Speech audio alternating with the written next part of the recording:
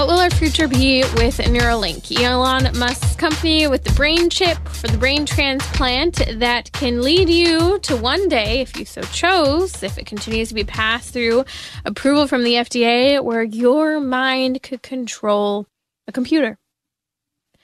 Without your hands, but just your brain responding to the Neuralink in your computer. The computer responds and makes functions accordingly. I'll explain it a little bit more if you are not super familiar with Neuralink. The hope is that, and I'll talk about the potential it has.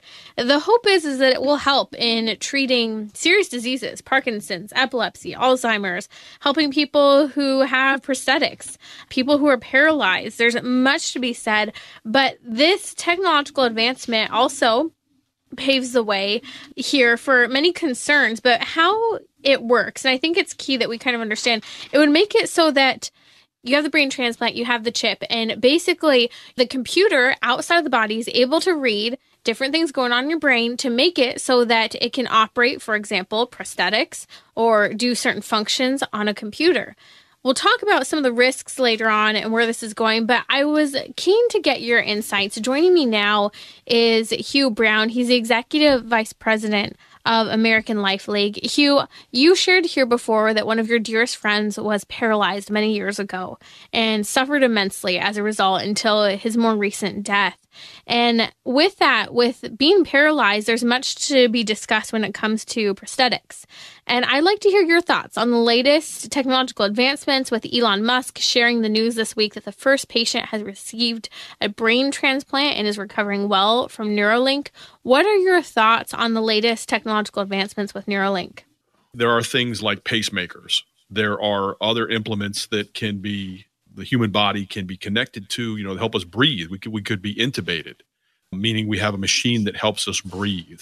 Right. There are people that have suffered brain injuries that are alive. Their brain is functioning, but they can't open their eyes, and they have feeding tubes. So there's technology that obviously, and there's probably many, many more. There are many technologies that are very helpful, and I think at its face value, if Neuralink could allow someone who is paralyzed to begin to move or have feeling in limbs or parts of the body that are paralyzed, to me, that's miraculous.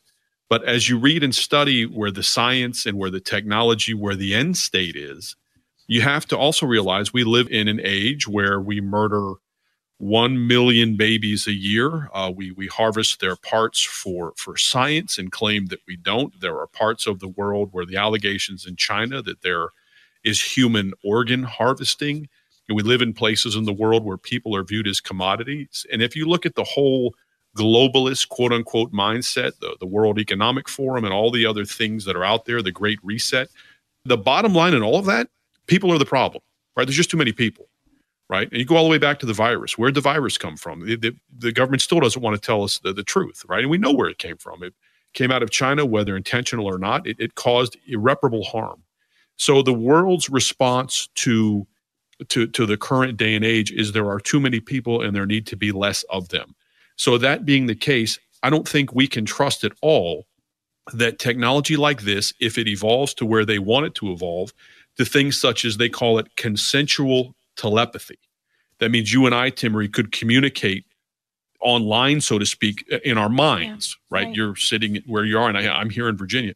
Imagine any government or anybody of ill will in the world getting the ability to access everybody that has those. I mean, to me, it's just nuts. You can't trust today. The lack of virtue, I think globally, is a problem. And a science like this, while it may be miraculous at some point to help people perhaps use limbs that have been, frozen or broken because of being paralyzed or suffering some other trauma, where this is going, the whole transhumanist, which is a whole nother, conversation of people that think they're better than God or know better than God. And I use Dr. Fauci as an example. There's a quote from him. Anyone can Google. He was asked if he was Catholic, and his response is he evolved past all that.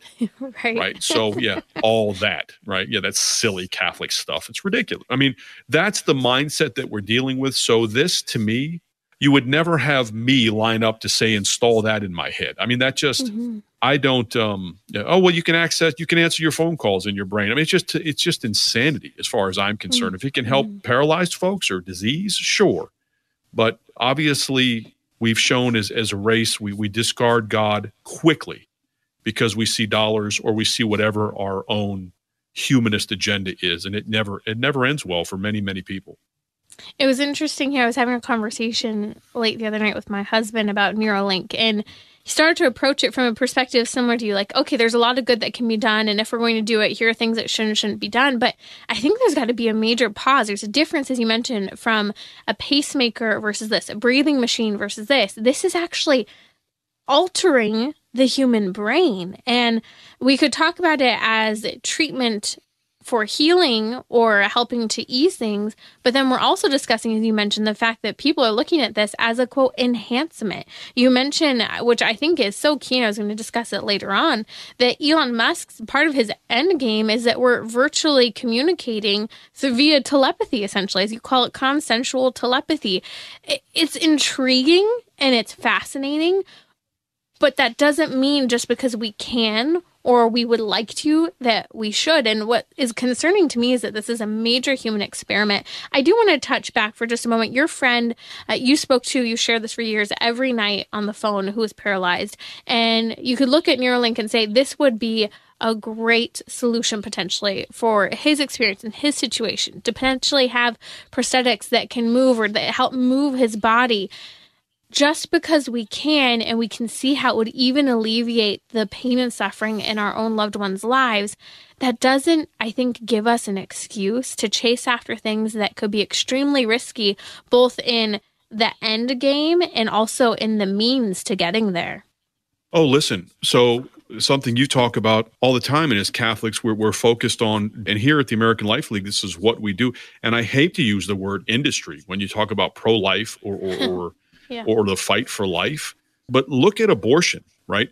I mean, abortion, when you say, there are places we should go that we can't go. Well, where we've been as a society for 50 years legally, right, is you're pregnant, you don't want to be pregnant, so you end your child's life. Then you have all the arguments they use about it's not a human being and it's all this other nonsense.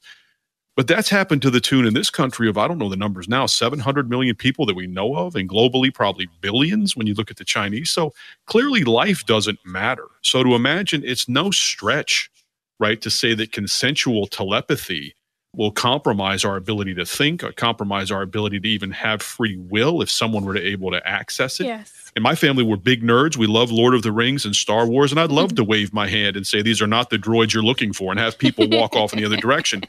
Just look at abortion is what I come back to. Man is not afraid to go anywhere, not afraid to go anywhere when it comes to evil. And anybody that hates this country, rebels on this country, I still say this is the greatest country on planet Earth. We still have a lot of people, the media will tell you otherwise, but there's a lot of good people in this country with high moral standards that want what's better for this country. That's why it's important to do what you're doing right now. I don't know anyone else talking about this. I look at Elon Musk as someone who hopefully someday, if you look at what he's done with Twitter, and you look at the things he's saying recently, I pray for that guy. Imagine if he converted to Catholicism and became devout. He could be one of our heroes.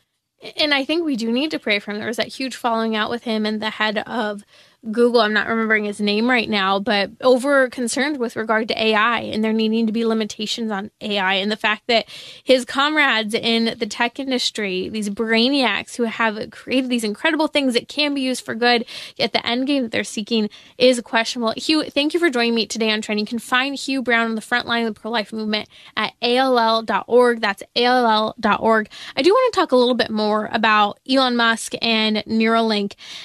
There are a lot of things to be brought up, and I mentioned this earlier just as kind of an initial response.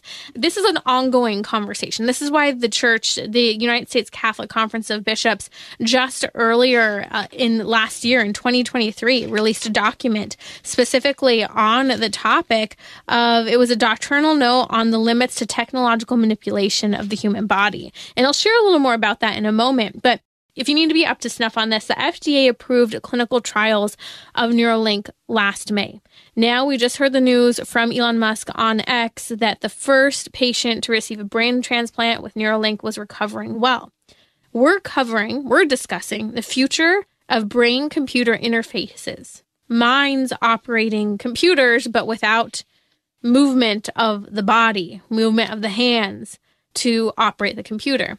I think there is a huge need for prudence And this is, I think, the church's approach, that we virtuously look at technology available to us at our fingertips, and that we make virtuous choices, faith-filled, God-filled choices, whether it be with the way I use social media today, with the way I use medicine to treat myself, for good versus ill.